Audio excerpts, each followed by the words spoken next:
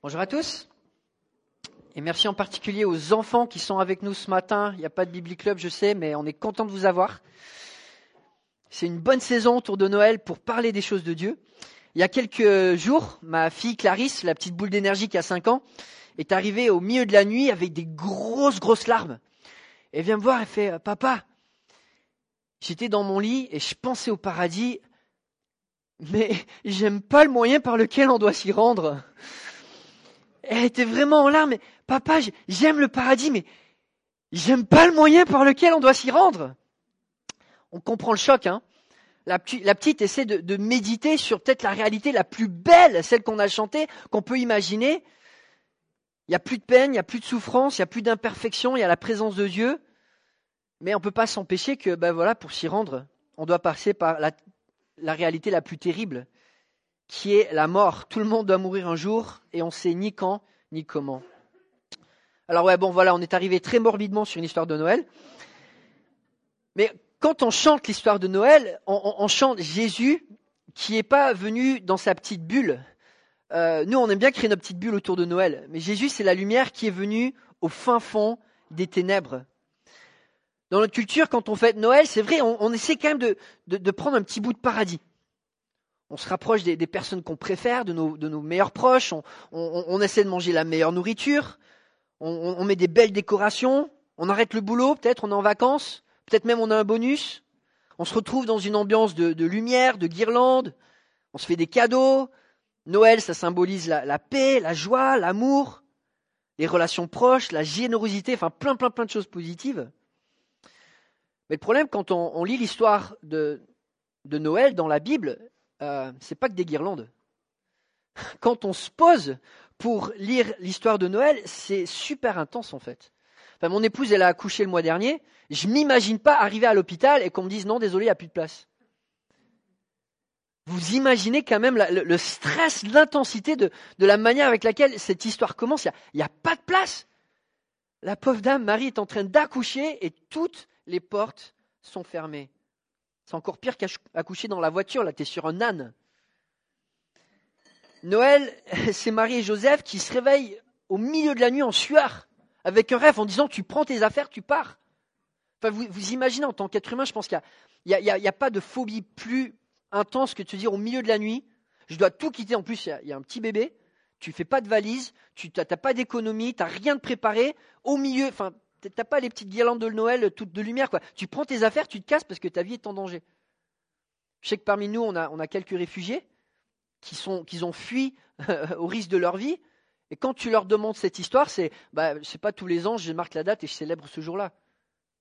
C'est super intense ce genre d'expérience. Noël, c'est le rappel d'un monde rempli d'inégalités. On a des bergers qui sont exclus de la société, qui dorment à la belle étoile tout seuls. Et on a des mages qui ont plein de thunes, qui voyagent assis sur l'or et qui prennent des vacances quand ils veulent. Bon, peut-être j'exagère un petit peu, mais... Et puis, voilà, l'histoire de Noël, elle termine quand même de manière très macabre avec ce massacre de la part d'Hérode des enfants. C'est vrai que ce n'est pas des facettes de Noël qu'on aime mettre dans notre crèche quand on la décore. Parce que c'est beaucoup plus facile de méditer sur les aspects positifs de ce que Dieu nous donne, comme sur le paradis, que de réfléchir sur cette réalité du mal, du péché, de la mort qui est dans le monde et qui fait que on ne peut pas méditer sur le paradis sans être face à face aux ténèbres. On ne peut pas méditer sur la lumière sans être face à la mauvaise nouvelle du monde déchu dans lequel on vit. Et on ne peut pas célébrer la bonne nouvelle de Noël. Et ces choses dont on a parlé, la joie, la paix, tout ça, les anges qui viennent chanter, c'est vraiment une bulle du paradis qui vient sur terre. Et on veut s'accrocher à ça. Mais ce n'est pas Jésus qui est venu avec son paradis et qui a vécu dans sa bulle. C'est Jésus qui a quitté la lumière pour venir au fin fond des ténèbres. Et quelles ténèbres! Dès sa naissance. Et c'est pour ça que Noël, c'est si beau. Parce que Jésus vient dans les ténèbres, dans cet esprit de meurtre, de mal, de jalousie, de persécution, d'inégalité, d'oppression, et il vient briller. Il vient dans cette situation si moche qui est la vie sur terre sans Dieu. Et il vient nous donner un avant-goût de ce qui nous attend au ciel. Alors oui, aujourd'hui, on veut célébrer Noël, on veut célébrer ce bout de paradis que Dieu nous donne et ce bonheur que nous avons de célébrer Christ et les bonnes choses qu'il nous donne. Mais on ne veut pas le faire dans l'ignorance, parce que ce qui fait la bonne nouvelle de Noël et ce qui la rend si grande, c'est qu'elle triomphe de la mauvaise nouvelle. Ce qui fait que cette venue de Christ, elle est si belle, c'est pas qu'elle nous crée notre petite bulle de confort, mais c'est qu'elle nous permet de, comme Christ l'a fait, surmonter les épreuves, surmonter les ténèbres, surmonter le mal, surmonter la mort. Alors je vous invite à suivre avec moi l'histoire de Noël, comme c'est écrit dans la Bible, en Matthieu chapitre 2. Et en suivant ce texte, j'aimerais qu'on se rappelle comment Jésus triomphe de la mauvaise nouvelle du monde déchu. Noël, c'est la célébration de la vie, c'est la célébration de la bonne nouvelle de Jésus, le roi qui vient. Et nous allons regarder cela en 3 chapitres, un seul chapitre dans la Bible, mais trois scènes dans notre histoire.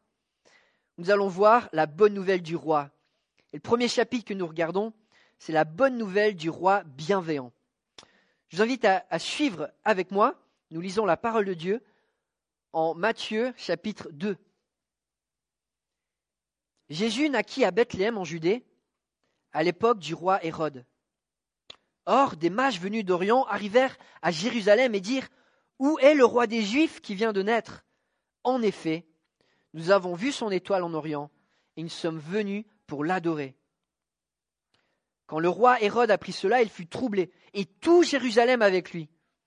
Il rassembla tous les chefs des prêtres et spécialistes de la loi que comptait le peuple, et leur demandant où le Messie devait naître. Ils leur dirent « À Bethléem en Judée, car voici ce qui a été écrit parmi les prophètes. Et toi, Bethléem, terre de Juda, tu n'es certes pas la plus petite parmi les principales villes de Juda, car de toi sortira un chef qui prendra soin d'Israël, mon peuple. » Alors Hérode fit appeler en secret les mages. Il s'informa soigneusement auprès d'eux du moment où l'étoile était apparue, puis il les envoya à Bethléem en disant « Allez prendre des informations exactes sur le petit enfant. Quand vous l'aurez trouvé, faites-le moi savoir, afin que j'aille moi aussi l'adorer. » On s'imagine bien entendu Hérode qui a envie de rejoindre les bergers, les anges et les mages pour chanter des cantiques. Mais dans ce passage, on voit vraiment 2 rois et un contraste tellement évident entre ce que le monde offre et ce que Dieu offre. L'histoire commence avec des mages qui viennent d'Orient, des astronomes. Ils étudient les étoiles, ce sont des hommes de haut statut, probablement ils font partie de l'élite de leur pays pour pouvoir entreprendre ce voyage, avoir toutes ces richesses. Et ils sont assez importants pour que leur venue à Jérusalem, ça trouble toute la ville. Toute la ville est troublée. Mais qui sont ces personnes qui parlent d'un Messie qui vient de naître ? Alors les mages, ils viennent pour voir Jésus, mais ils se trouvent devant un autre roi, Hérode. Ils ont vu l'étoile, ils ont vu le signe du ciel, ils parcourent des centaines de kilomètres pour voir ce roi. Et là, ils se retrouvent devant le mauvais gars, Hérode. Et ce roi-là ne les intéresse pas. Et Hérode, il en prend un petit peu pour son grade. C'est un petit peu humiliant quand même. Des gens qui viennent de plusieurs centaines de kilomètres, ils arrivent devant le roi, ils lui posent la question, il est où le roi ? Mais quand on y pense, c'est plus ou moins du jamais vu. Enfin, je ne sais pas si la reine d'Angleterre a un petit enfant, un arrière-petit enfant, si tout d'un coup l'élite de la France va en Angleterre, s'agenouille et se met à adorer le bébé qui vient de naître. Ça n'a pas de sens. Déjà, c'est pas le même royaume, mais en plus, c'est qui ce bébé, quoi ? Et là, on a des mages, l'élite d'un pays étranger qui vient pour honorer le roi d'un autre territoire. Et on voit déjà un signe du royaume de Christ qui n'est pas lié à un seul peuple, à un seul territoire. Mais cette venue des mages est vraiment troublante pour toute la ville. La ville, elle est dans la confusion, alors Hérode, il fait appeler l'élite religieuse, les chefs des prêtres, qui prennent leur téléphone, Google, il arrive où le Messie ?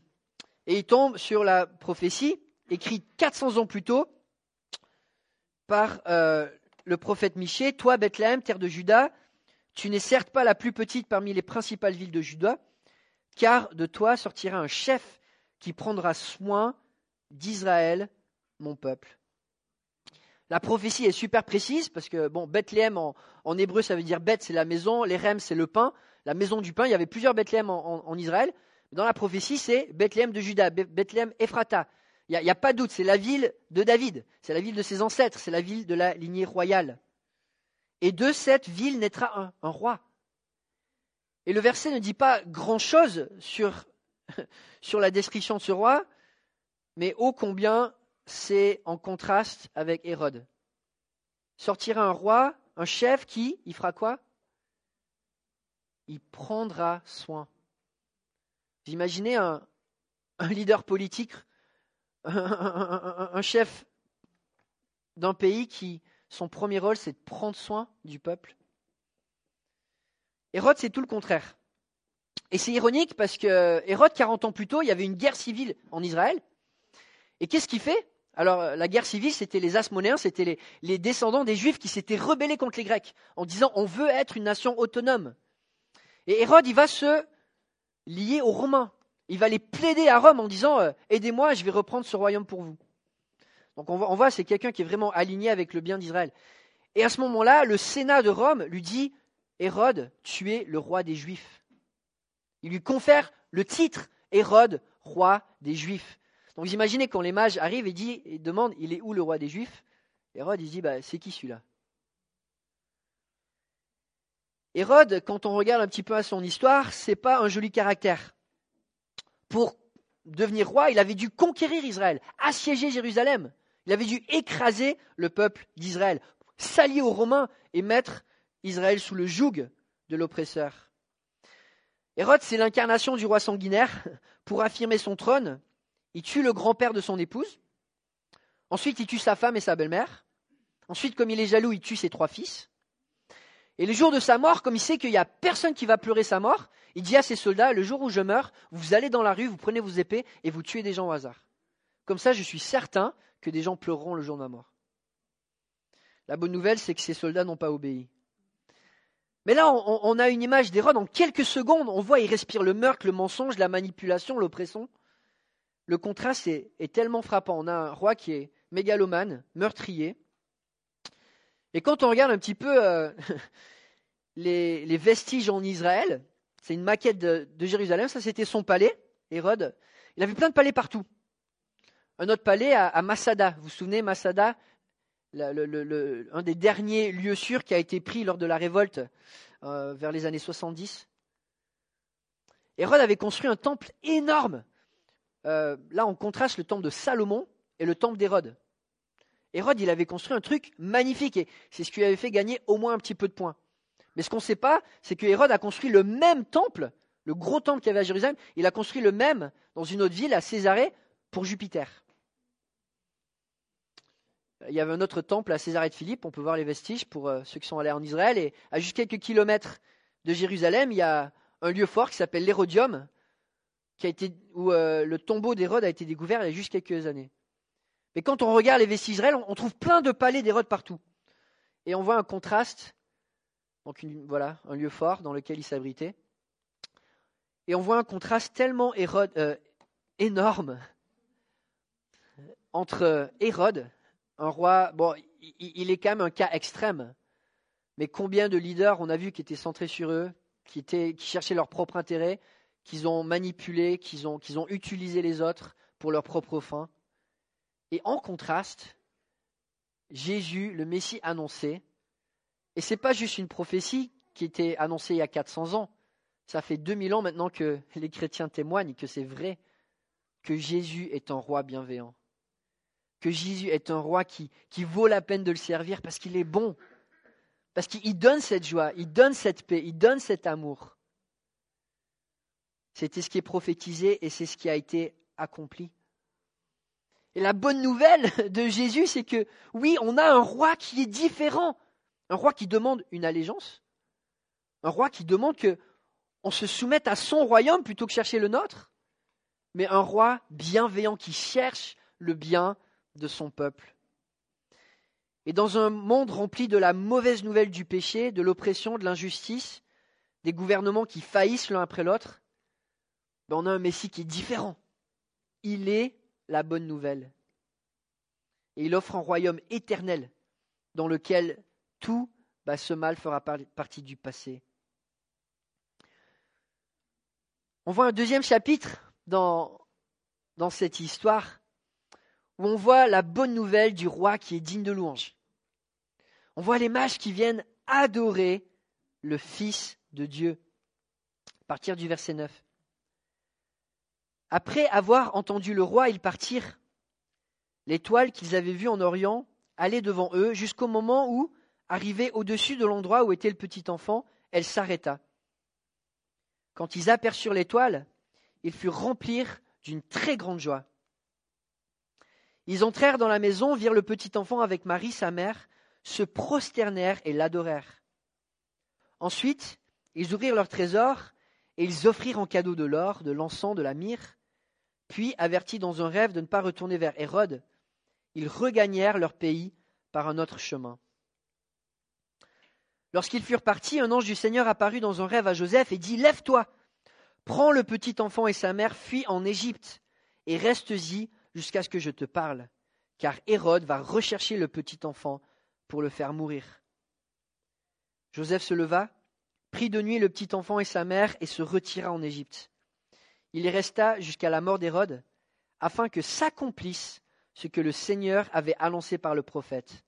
« J'ai appelé mon fils à sortir d'Égypte. » L'histoire continue et le contraste est encore plus frappant entre Hérode, qui est plus ou moins ignoré par ses dignitaires, et puis Jésus qui est adoré par les mages. Les mages font un voyage, probablement au risque de leur vie aussi, parce que si leur roi à eux avait découvert qu'ils allaient rendre hommage à un autre roi, leur vie aurait pu être en danger. Mais pourquoi est-ce qu'ils vont honorer Jésus ? Ils vont l'honorer parce qu'il est digne de louange. Il est digne d'adoration. Et là, ce n'est pas une question de religion, ce n'est pas une question de territoire, ce n'est pas une question de race, ce n'est pas une question de tradition, ce n'est pas une question de nation. C'est une question que Jésus est digne de louange. Et quand ces mages sont face à Jésus, ils le savent. Et ils l'honorent par des cadeaux, en se prosternant, en l'adorant. Alors Hérode est assez surpris dans cette histoire parce que il a utilisé tout son charme, toute sa manipulation. Il est certain que les mages vont revenir. Il est vraiment certain, voilà, je suis le roi, j'étais ami avec eux. Il n'y a aucun doute, ils vont revenir. Et il a ce plan, mais machiavélique, de découvrir où Jésus est pour pouvoir aller le mettre à mort. Il ne veut pas se laisser détrôner par n'importe qui. Et là, on a Dieu qui intervient, premièrement en rêve aux mages, en disant non, n'allez pas voir Hérode. Et puis ensuite, au milieu de la nuit, Marie et Joseph, pour fuir, pour aller en Égypte.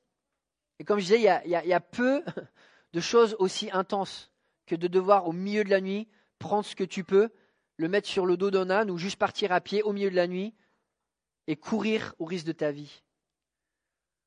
Enfin, je ne m'imagine pas partir avec un nouveau-né sans valise, sans réserve de nourriture, sans un peu d'argent de côté, sachant que le roi veut me mettre à mort. On a vraiment le contraire de ce qu'on s'imagine pour Noël, hein, les repas bien planifiés, les guirlandes, la lumière, le plaisir d'être bien cosy, sur la route poussiéreuse avec un bébé qui surtout ne doit pas pleurer. Et Matthieu nous rappelle cette deuxième prophétie. J'ai appelé mon fils à sortir d'Égypte. Une prophétie qui a plusieurs parallèles avec l'Ancien Testament. Premièrement, comme Israël, Jésus il passe aussi par la souffrance. Il passe aussi par cet exode, il passe aussi par cette persécution. Et Jésus est familier à notre souffrance. Mais on voit aussi que comme Israël a failli dans sa mission de représenter Dieu, c'est ce que nous enseigne l'Ancien Testament, ils n'ont pas su reconnaître leur Messie, ils n'ont pas su être les témoins que Dieu voulait, ils ont failli à leur mission. Jésus, lui, au contraire, il est le nouvel Israël, et lui, il réussit à sa mission.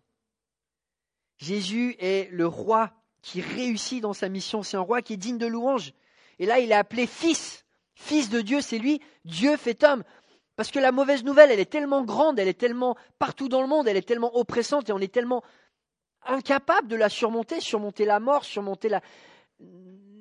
aller au paradis par nos propres forces, on ne peut pas. Dieu a envoyé le meilleur du meilleur, il a envoyé son Fils Jésus-Christ. Il a envoyé la bonne nouvelle, Dieu fait homme, Jésus-Christ, pour pouvoir surmonter ce que nous ne pouvions pas surmonter. La bonne nouvelle de Noël, c'est que Dieu nous a donné le Messie, il nous a donné le Sauveur. Lui qui accomplit ce que nous ne pouvons pas accomplir. Il est digne de louange. Il est digne de louange pour qui il est, et il est digne de louange pour ce qu'il a accompli pour chacun de nous. Il a réussi, comme Fred priait, il a réussi la mission que Dieu le Père lui a confiée. Et il nous offre la vie éternelle. On arrive au 3e chapitre de cette histoire. Noël, la bonne nouvelle du roi compatissant.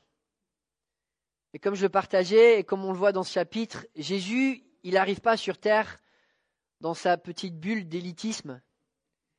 Il n'arrive pas sur terre avec une expérience qui est séparée de ce que nous on vit au quotidien. Lui qui était au paradis, a quitté le paradis pour venir dans les ténèbres, pour pouvoir connaître notre souffrance et pour pouvoir compatir. Nous continuons l'histoire au verset 16. Quand Hérode vit que les mages l'avaient trompé, il se mit dans une grande colère.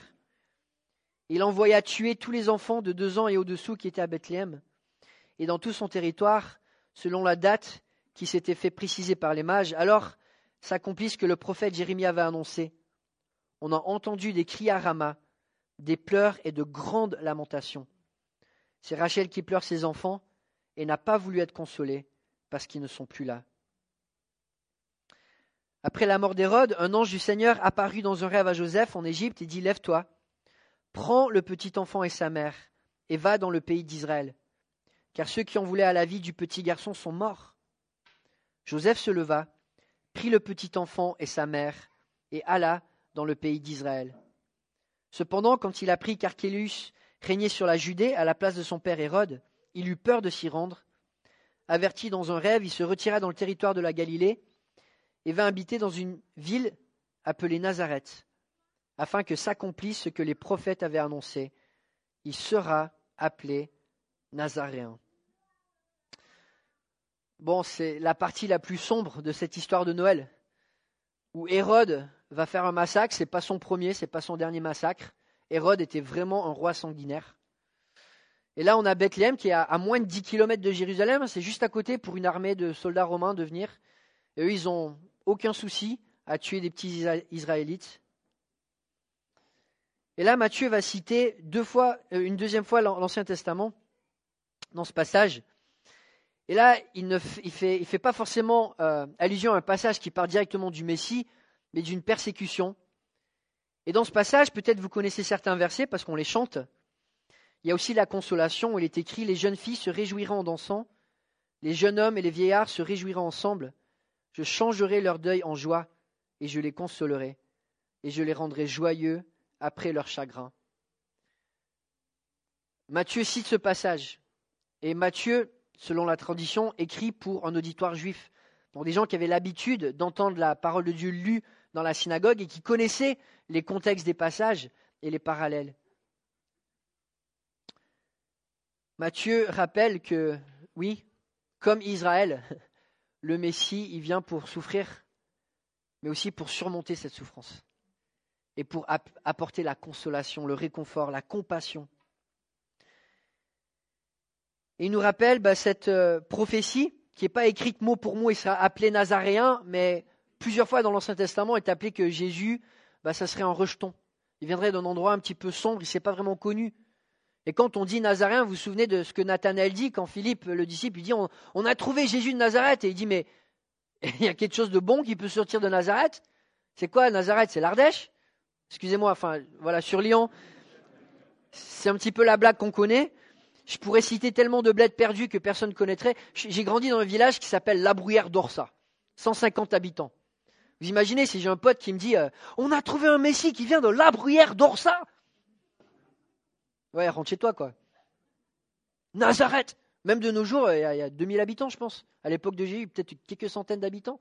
Enfin, dans mon village, il n'y avait même pas un commerce, il n'y avait rien. À une époque, il y avait une école, mais elle était fermée. Enfin, tu as une mairie avec une salle et puis c'est fini, quoi. Bienvenue à Nazareth. Il sera appelé Nazaréen. Mais Jésus a partagé notre expérience. Il n'est pas venu dans sa petite bulle, comme je disais, dans une expérience privilégiée. Il a marché dans chaque pas dans lequel on marche. Toutes tes souffrances, il les connaît. Toutes tes épreuves, il les connaît. Il a marché dans nos chaussures. Il a connu notre souffrance, il a connu nos rejets, il a connu l'oppression. C'est ce que dit l'auteur de l'Épître aux Hébreux. Par son conséquent, il devait devenir semblable à ses frères, afin d'être un grand prêtre rempli de compassion et fidèle dans le service de Dieu pour faire l'expiation des péchés du peuple. En effet, comme il a souffert lui-même lorsqu'il a été tenté, il peut secourir ceux qui sont tentés. Alors Noël, c'est une belle fête. Et je ne vous raconte pas ces choses-là pour que le jour de Noël, on tire la tronche, on soit morbide, on parle de la mort. Jésus a apporté des belles choses. Et c'est vrai que l'histoire de Noël, quand un enfant qui vient de naître, il y a quelque chose de paisible. Il y a quelque chose de désarmant. Il y a quelque chose qui apporte une vraie joie, il y a quelque chose qui apporte un vrai réconfort. On voit que dans un monde tellement rempli de chaos, Dieu a utilisé les choses faibles de ce monde. Et même dans notre faiblesse, on peut avoir cette respiration, on peut avoir ce petit bout de paradis, on peut avoir cette espérance que quand Dieu veut quelque chose, quand Dieu est avec nous, il y a du bon qui ressort. Et Jésus a incarné que Dieu nous offre ce bout de paradis quand on s'accroche à lui. On a vu les anges qui sont descendus du ciel, ils ont apporté le paradis avec eux, ils ont chanté sur terre. La seule fois dans l'histoire de la Bible qu'on voit ça.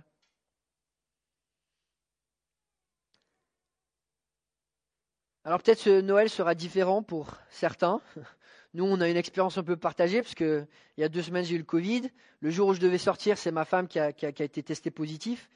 Donc on est un petit peu confinés, on ne peut pas partir. Et hier, je suis allé faire une balade avec ma fille. La seule balade que je fais avec elle en ce moment, c'est pour aller à la pharmacie se faire tester. La pauvre, elle a 5 ans, 1 mois, s'est fait tester 4 fois. Entre les cas de son école, cas papa, cas maman.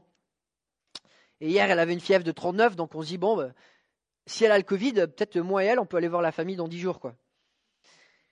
Mais en balade, je lui pose la question, Clarisse, tu me disais que tu pensais au paradis il y a quelques jours. Tu penses à quoi quand tu penses au paradis ? Et je m'imagine l'imagination d'un enfant, on a chanté des choses bibliques, les rues en or, en cristal. T'ajoutes à ça ce qu'un enfant peut désirer, qui peut être légitime, hein, une montagne de bonbons, plein de jeux, enfin... Et sa réponse, elle m'a complètement bluffé. Elle m'a dit, papa, quand je pense au paradis, je pense qu'à Jésus. Et à quel point j'aimerais lui faire un câlin. Et en Jésus, on a tout, hein. On a vraiment tout. Et c'est ça qui est désarmant avec Noël.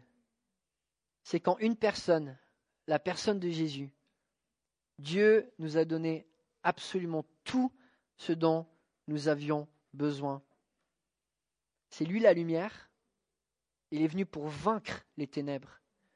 Il est venu pour porter notre péché, porter la croix, porter la conséquence du mal, pour que lorsque notre foi est placée en lui, on peut avoir l'espérance de la vie éternelle. Amen. Prions ensemble.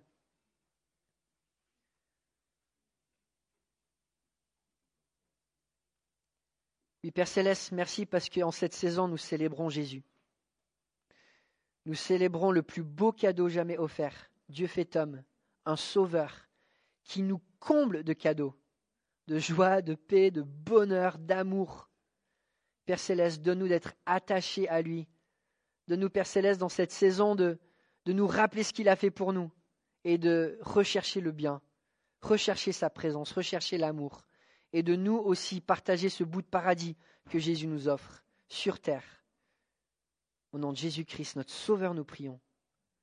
Et si aujourd'hui il y en a dans la salle qui n'ont pas encore donné leur cœur à Christ, je te prie de toi-même les convaincre et attirer les cœurs à toi. Ce n'est pas quelque chose qu'on peut forcer, mais tu nous promets d'attirer à toi les cœurs et que lorsque tu parles, tes brebis entendent ta voix. Que ta voix fasse écho dans nos cœurs ce matin et donne-nous de prendre plaisir en notre Sauveur. Amen.